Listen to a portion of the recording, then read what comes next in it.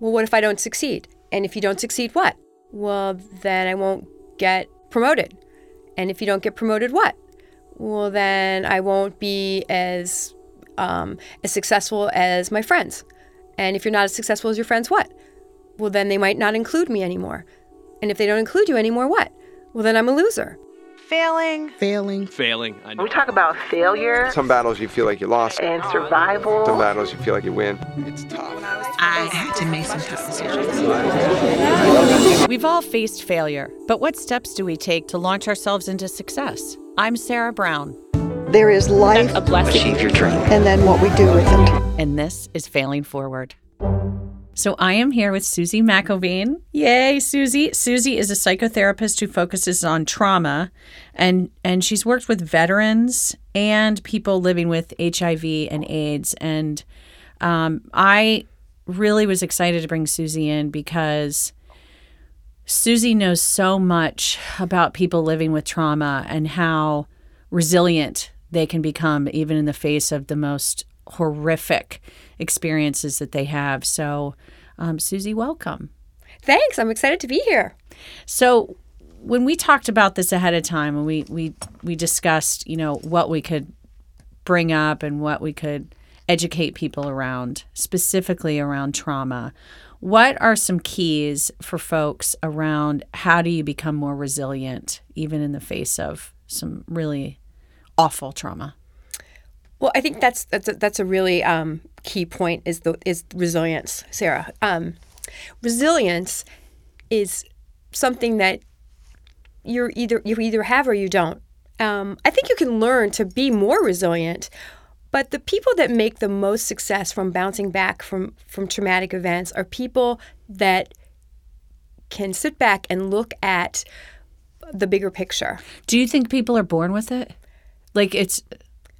In my work over the last 12 years, I think there are people that are more prone to be able to cultivate it than people than not being able to be resilient. So when you first started working with veterans, and you worked at the VA hospital here in Cincinnati, with folks that have a trauma like that, what do you teach them? How do you help them become resilient?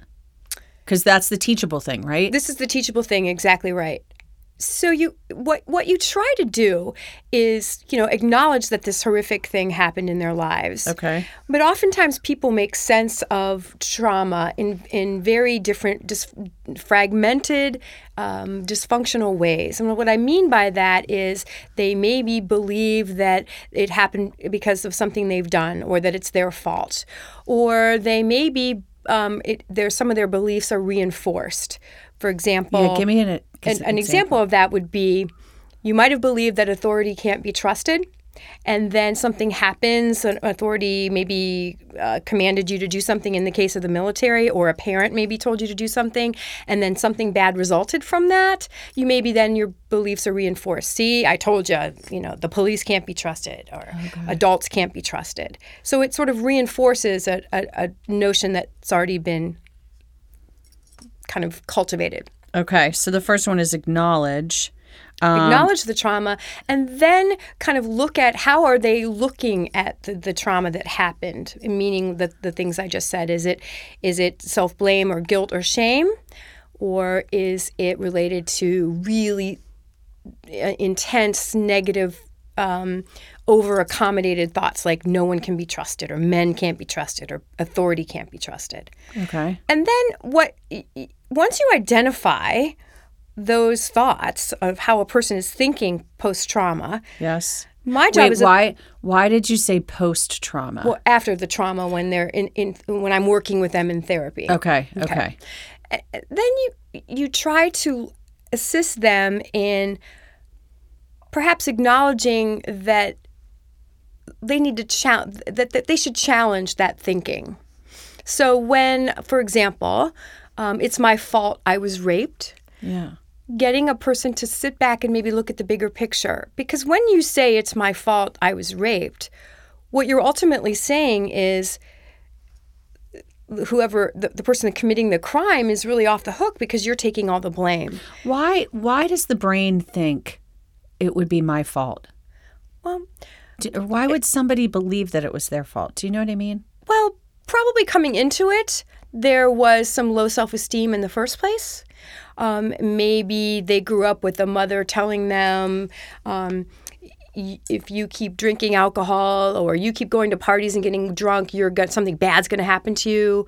If you wear, seductive clothing, something bad's going to happen to you. It could be for a plethora of reasons that someone would have negative self-esteem. Okay. So we call those stuck points or negative core beliefs. And so when an event happens that sort of reinforces those, the guilt and the shame and the blame really take off, and it's really hard to break that cycle. Okay. So as a therapist, you want to really find out if there are those beliefs that someone has that have sort of solidified what the trauma means to them. So we can untangle those. Okay. So I want to take this, I want to apply this to people who haven't had a significant trauma, because I think there are learnings for people that haven't too, right? So maybe it's not a trauma, but maybe it's a negative event that has happened in somebody's life. Sure. So anytime you are feeling a really strong negative emotion, I always tell my patients, that's a signal for you need to pause and examine. Okay. Because emotions don't fall out of the sky. They come from what you tell yourself. This is a very basic equation in psychology. It's the cognitive model. Okay. And the cognitive model consists of thoughts. We have a bazillion thoughts a day. Yes. And those thoughts influence emotions. And those emotions influence our behaviors. Okay, say that again. The cognitive model. Thoughts influence emotions, which influence behaviors. Okay. And then that's a cycle. Then the behaviors that you engage in, they sort of influence more thoughts. Now, what precedes all of that are events that happen to us in our lives. Okay. Past events, present events, and even maybe worries about the future. Okay. So all of that influences how you think, which influences how you feel, which influences how you behave. So the therapy that I'm trained in is cognitive behavioral therapy, and there are many extensions of cognitive behavioral therapy, but it's all based on the cognitive model. If you change the way you think, you'll change how you feel, and you'll change how you behave. Okay, so how do I change how I think? So the first and foremost, one thing very important that I want to say is we have, as I mentioned, the predecessors of our events. We have very little control over events. We can't control other people. We can't control natural disasters or Mother Nature. Right. But we can control how we respond to it. So how do you change how you think? Well, it's important to recognize that how you feel is very real, and it isn't false. Okay. It's very real. But the thought that precedes it may be incorrect, because everything you think isn't a fact. And does the thought inform the emotion? The thought produces the emotion. It produces the emotion. So if you're feeling really strongly about something, yes, really overpowering, you better make sure that what it is you're telling yourself is a fact. You owe that to yourself. It's intellectually dishonest to not challenge it. I like that. Right? Intellectually dishonest. Not. Okay. Indeed. So Sarah, let's say something happens at work and a coworker really irks you. And you are just having this nagging feeling all day. You have to ask like a pit in my tummy. Yeah. Or those are the after effects of emotions too, like the physical effects of emotions. Yeah. Absolutely. You have to step back and say, okay, what's going on here? Can I give you a real life example that happened to me last weekend? Yeah. Okay, so had a awesome weekend with my aunts who are older in age and my cousins, and both my parents are deceased, and so these aunts are very, very close to me, and they remind me very much of my mom. Yep. And I had been looking forward to this, as you know, because I told you I was excited about it, for weeks, okay? Get into the weekend. It is so much fun. I have a blast. Sunday, I leave feeling awful. It almost felt like an emotional hangover. Just super terrible. Really sad. And the whole drive home, because I had a 3.5-hour drive home, I'm thinking to myself, I don't want to be sad about the weekend because it was great. I want to come home feeling heavy and irritable and impatient with others. I want to be happy for what I experienced. I couldn't push through. I mean, I didn't really know what to do. So that's a natural emotion of feeling sad. And you explained it very well. I was there with my aunts. They I'm very close to them. They're getting older. They represent my parents on some level. And it was a wonderful weekend, and it ended. So, we are all part of the human experience. And this is a natural emotion of feeling sad based on the experience you had. However, it sounded to me like a little bit you were able to kind of be circumspect and say, it was good. I don't want to go home feeling bad. Yes, I could, but it was still a weight. And I wanted to move through it faster. I didn't really want to sit in it. I understand that. That's the problem sometimes. Being able to sit in that negative emotion that's uncomfortable. Right. And oftentimes people can't do it. Emotions are temporal. They're like waves that wash over you. Say that again. Temporal. So they wash over you. They don't last forever. So that intensity that you were feeling when you were driving home, are you still feeling that way now, today? That intense? No. So that's the thing. The emotions sort of build, they peak out, and then they start to come down. Like a wave. Like the wave that washes over you. It engulfs you, and then it goes back out to sea. And the thing is that along with that natural emotion of sadness, you're uncomfortable as well. Yeah. Oh, totally. On discomfort. Discomfort does not mean danger. And it also brought back previous experiences of leaving there and feeling sad that a vacation was over, or there were more things to it. But yes. Yeah, right. And I think you had a previous guest on that talked about the kind of the brain, the evolution of the brain, and how we are hardwired to be really concerned about safety. Yes, Sarah Heisdu. Yes, Sarah Heisdu. And so our I'm searching for a word. I can't find it. Oh, it's all right.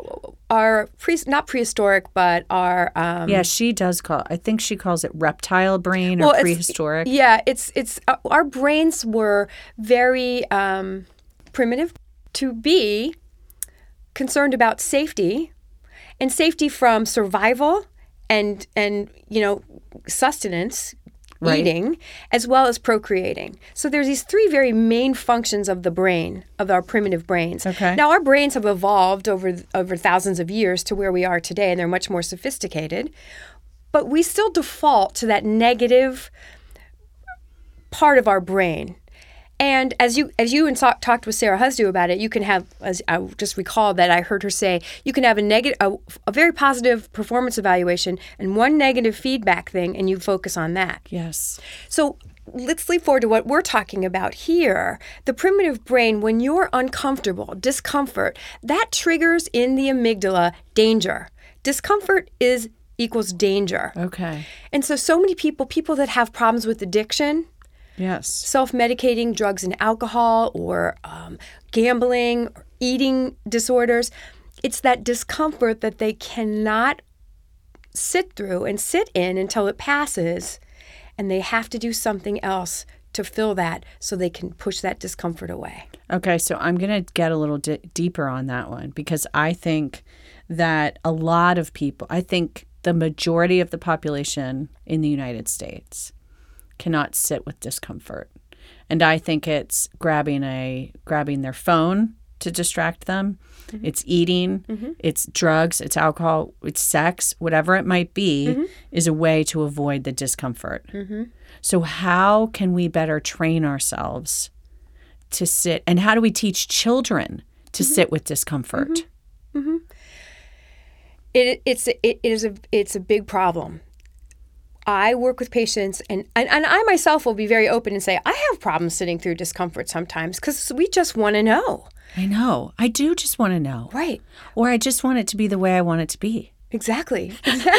Darn it. Yeah. But I think one of the things that we work on, that I also work on in therapy with patients, are distress tolerance and emotion regulation skills. Okay. So what you really have to work on is understanding that we have states of mind. So we have an emotional state of mind, which is, where we're very emotional, where we're very reactionary, impulsive, drama queens. This is our emotion state of mind. Then we have our rational, responsible state of mind. This is where our executive functioning takes place. Okay. Where we balance our checkbook, where we say, I got to run errands today. What am I going to wear? I need to wash my hair. I got to make a cake this afternoon. Whatever we need to do. Those are the executive functioning, rational side of our brains. Okay. So if you're in either one of those states of mind, it isn't where we're our best. Because if you're a train wreck all the time in the emotion mind, you're going to have a lot of problems with relationships and being the best you can be, because you're always going to be a mess. If you're always in that rational, reasonable state of mind, you're going to be like an automaton, very robotic, very systematic, going to be cold, and your relationships are going to suffer. So we need to be where those two states of mind overlap. What's that? It's called the wise mind. I love that. And this is from, sort of Eastern philosophy, and it's a very core principle of dialectical behavioral therapy that Dr. Marsha Linehan created. Okay. But to help people that have trouble with emotional regulation. And in this wise mind, this is where you learn to be very in tune with yourself, to notice when you are feeling very emotional. So and being able to observe the emotion and describe it to yourself. I'm feeling really nervous. I'm feeling really sad. I'm feeling really uncomfortable. Yes. And then being able to participate in that moment, just being one with it. It is not a place where you want to make a decision on how to respond to something or react to something. It's just noticing it. And the better you get with being able to engage in that, observing, describing, and participating, the more aware you are of self. And so the more empowered you become, because you understand yourself. Can you just explain the participate thing to me more? Because to me, you said you're not going to action from the participate piece, but that makes me think that it sounds like action. Okay, so let me explain what that looks like. So let's say you are at Kroger's and you ran in to just get two things really quick because you have to be home because you have someone coming over to give you an estimate. Okay. On something. Okay. And some little old lady has a cart full of groceries and she just busts past you and gets in front of you. Yep. Okay. So you find yourself feeling really angry. Yes. What do? That's Yes. what I would do first. But if you're using your wise mind, you say to yourself, I'm feeling really pissed off right now. Right. So that's my observe. Observe. Describe is when you describe yourself to yourself. I'm pissed. And participate is just sit with this, acknowledging it. You're not doing anything. That's the sit with the discomfort, isn't it? You don't want to cut your nose off to spite your face, like and jam your cart into the back of her, right, and hurt her, right, or start screaming and hollering, and then the manager comes over and you're spending more time at Kroger's than you wanted to, right? So it's a time when you just sit with it and you don't want to react or respond. You want to just participate in that moment with yourself, because the more you can do that, the more you can see that it will pass. That it will pass. Okay. You also want to do that non-judgmentally. So non-judgmentally means you don't want to sit there and go, gee, Dee, this old lady, she's driving me crazy. I mean, because you're making judgments then, and that's going to get you into that emotional mind. It's going to get harder to get out of it. Okay, that's the part that I think I've always missed. Because I will observe it, but then I go into the judgment pretty quickly. And when you have to stay out of the judgment. Stay out of judgment. Both on yourself. Because you don't want to go, gosh, I can't believe I'm getting so mad about this. I'm trying to be really cool about this. Right. Yeah. Okay, I'm going to just repeat this back so that I can sum it up. So you have an emotional part of the mind and you have the rational part of the mind. But the key is to combine the two and have a wise mind. Mm-hmm. And in order to do that, you need to, if an issue comes up in which you're frustrated, angry, discouraged, whatever, sad, whatever, observe it, describe it, and then participate with it. but no judging. So stay out of the judgment mind. Okay. So what can you explain to me with regards to veterans who have PTSD and what part of this is harder for them than for people that don't have PTSD? So, yes. So the interesting thing about veterans, particularly combat veterans, or any veteran really, because they've all been trained, is they have been trained the complete opposite. They have been trained to never stop and pause and examine what they're thinking and feeling. They are trained to react. Okay. So they are trained to have knee-jerk reactions, because if they don't react, they may be killed. Or their men in their party may be killed, men and women. So they are trained the complete opposite. And in a way, it is teaching them to deprogram them. And it's particularly hard because these people have been taught and have been in situations where their knee-jerk reactions have saved them. So what they do is when they have a thought, they skip over the emotion. They don't pay attention to it, and they've learned to shut it down, and they just respond. Okay. So without any thinking or processing. And that works in a situation like you and I would do that if we were sitting here and looking out over 75 and we saw a 3-year-old going to run across 6 lanes of traffic. We wouldn't stop to examine our feelings either. We would jump up and go get the child. Yes. The thing is that, and oftentimes this is harder when you work with a veteran who actually did something like that. They say, see, I saved my life, or I saved someone's life. Right. You're crazy. But what we really have to get them to focus on is, do you really need to be in that high state of alert all the time? No. And what part of your life is really not working for you? Relationships with family members, intimacy with spouses or partners, being able to just relax and enjoy life. That's not happening because they're on this high state of alert all the time. Okay. To act and react, act and react. And you can't really live like that. And what we know is, even in ancient times, and a lot of historical documents that we have talk about warriors being sent off to retire in villages, and Japanese samurai warriors were, after serving so many years as a warrior, they would go retire in quiet villages. This is why we had such syndromes as, before we really knew what PTSD was, battle fatigue, wounded soul disorder, whatever. So soldier's heart is what it was called, soldier's heart. So when the samurais went off to a quiet village,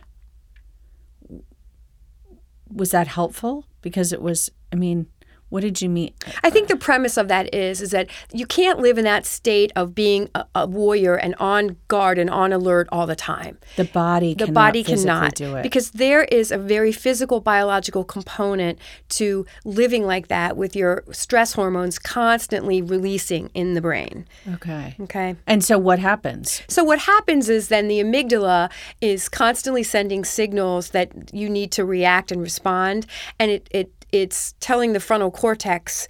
The frontal cortex, in a sense, goes offline. Yeah. It isn't able to differentiate when there's a loud bang to when there's actual gunfire, a firework compared to gunfire, or hearing sirens can just set you off.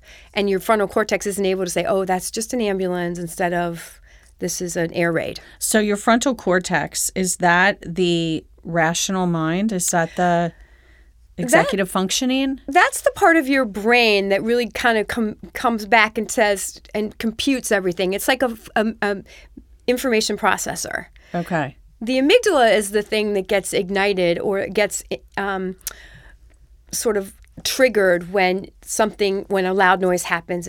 You know how you ever get a startle response when there's a loud noise behind you? Yeah. The amygdala says immediately, danger.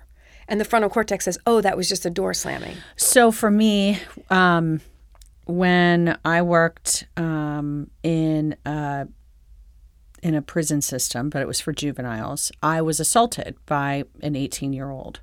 And I had a response, like, if I don't even know, I can't even actually define when it would happen, but a couple days after that, if I saw a man walking up to me and I it startled me, I would go into a little bit of panic, like shock a little bit. Right.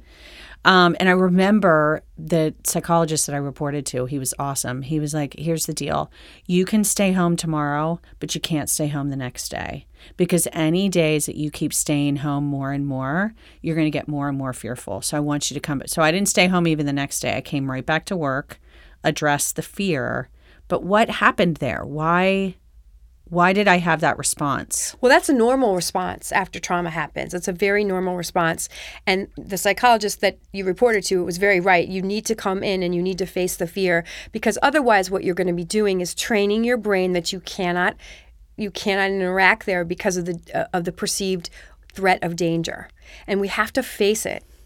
It's just like when a little kid goes out in the ocean with his mom and a wave washes over him and knocks him over and fills his mouth full of water.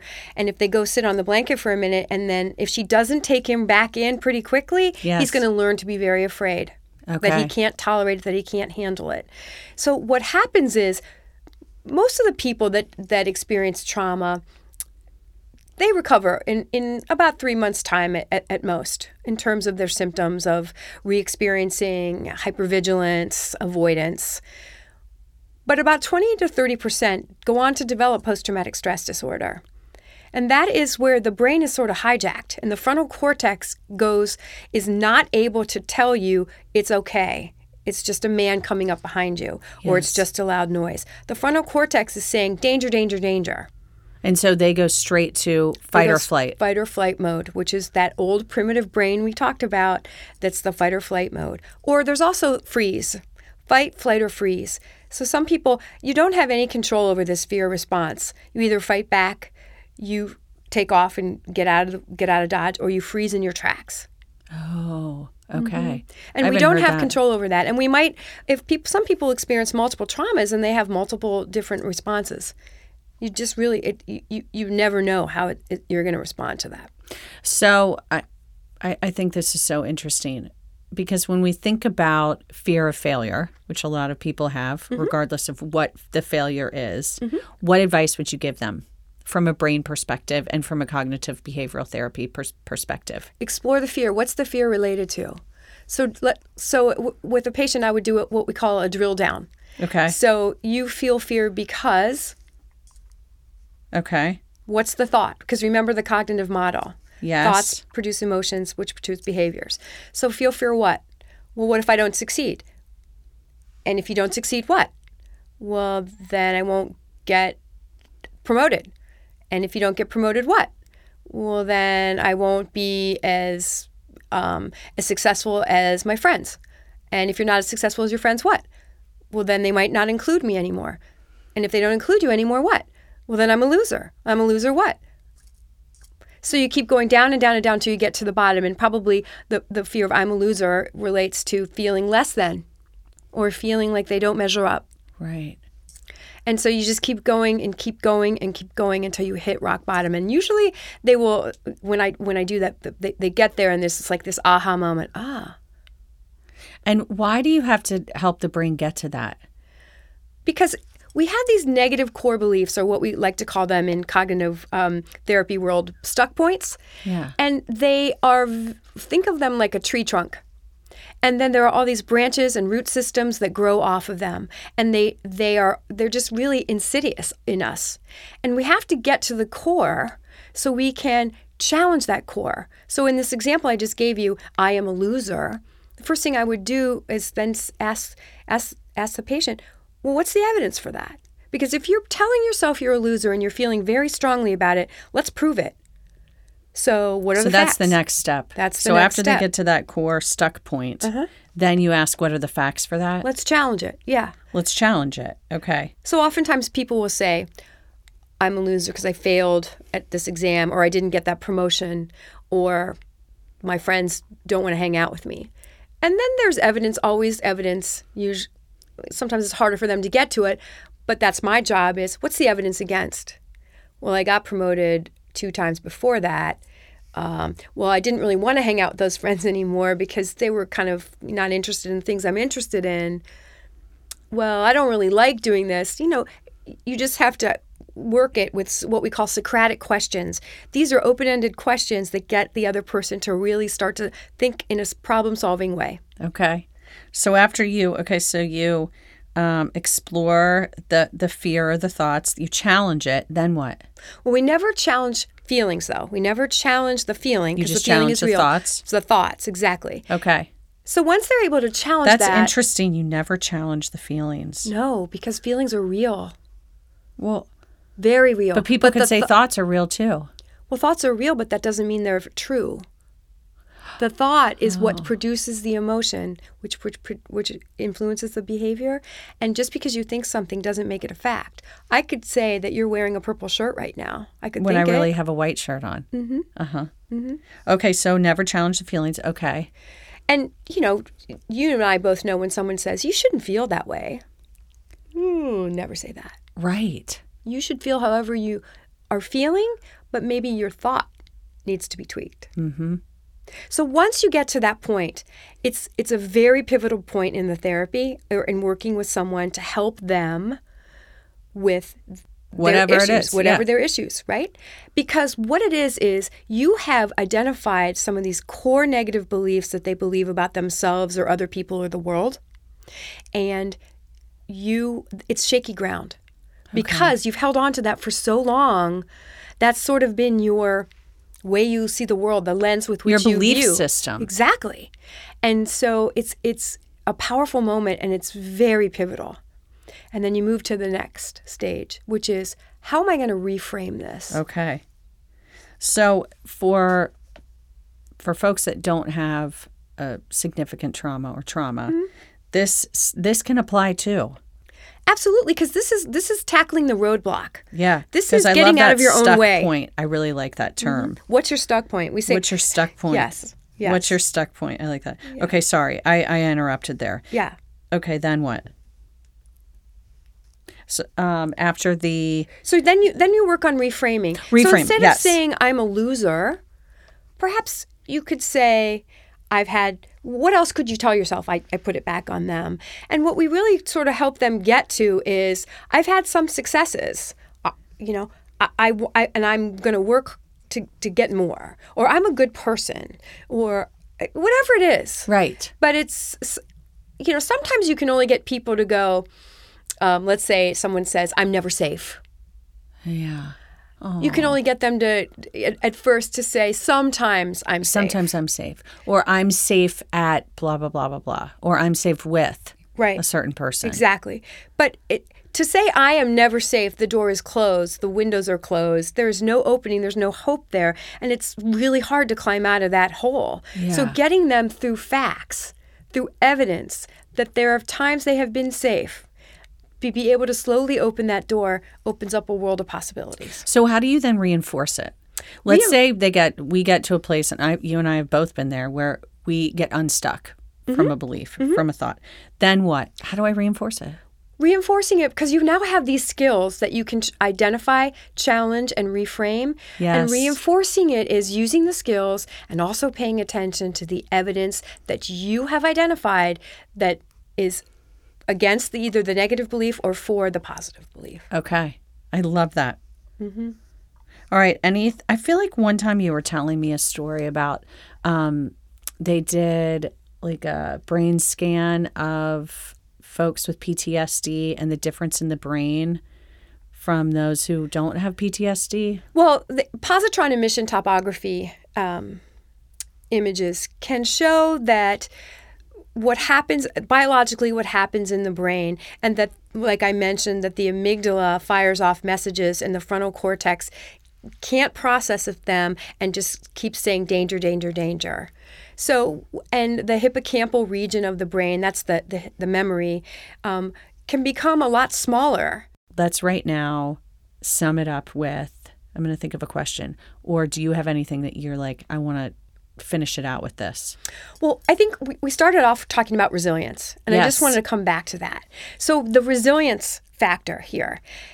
So some people have an easier time being able to focus on when they learn these skills, to being able to embrace the fact that the power lies within themselves.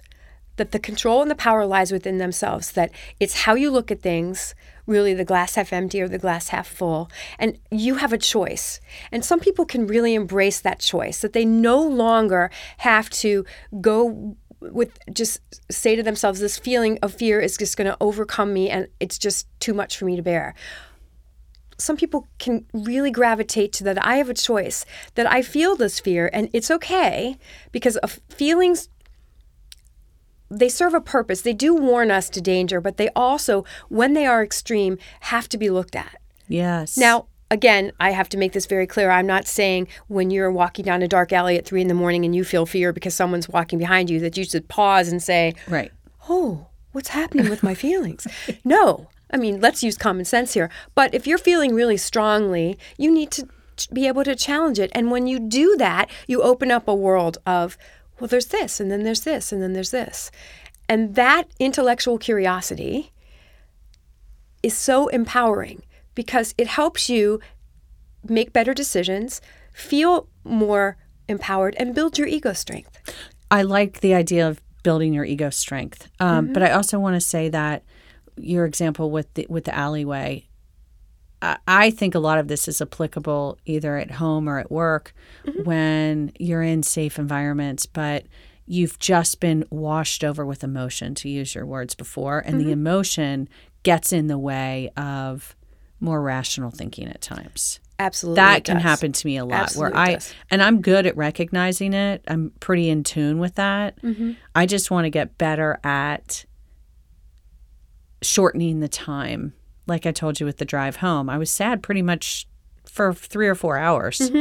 I don't want to be sad for 3 or 4 hours. I want to make that 1 hour or cut it in half. But you lived through the three hours. I mean, I don't think there's a timeline on this. And I think what I want to say to that is you live through it and you're fine. And you also have a deep appreciation of how much that weekend meant to you. And if it didn't mean something to you, you wouldn't have been that sad. Everything has a yin and a yang. Right. And this means so much to you, and it's so enriching, and you wouldn't trade it for the world. Right. So, and if you weren't sad, it would be bizarre. Yeah, right? Because you have to have sadness to have happiness or joy. Right. And the sadness really is joy-based. Yes. Yeah. Yeah, because it you're was. missing your parent. I mean, there's multi-pronged things here. Well, it comes from a good place. Yeah. Yes. Yeah. Okay. So out of the sadness comes joy. I love that. Yeah. Suze, I think Sarah. we're going to end with that. All right. I think it's perfect. Great. It was so fun. Thank you for being here today. You're welcome. I want to thank everyone behind the scenes, Anna Bolke, our producer, and the incredible team at Gwyn Sound. If you liked this episode, please go to iTunes, subscribe, rate, and write a review.